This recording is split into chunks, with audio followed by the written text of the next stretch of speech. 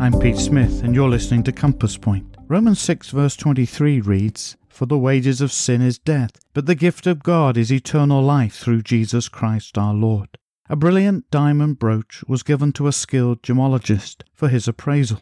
"Although it is showy and attractive, it is of little value," he said. "None of the stones are of perfect quality." "But," remonstrated its owner, "it must be valuable. It was the gift of a king." "Oh," replied the smiling appraiser, "many kings give inferior gifts and keep the best for themselves. It was not so with the King of Kings.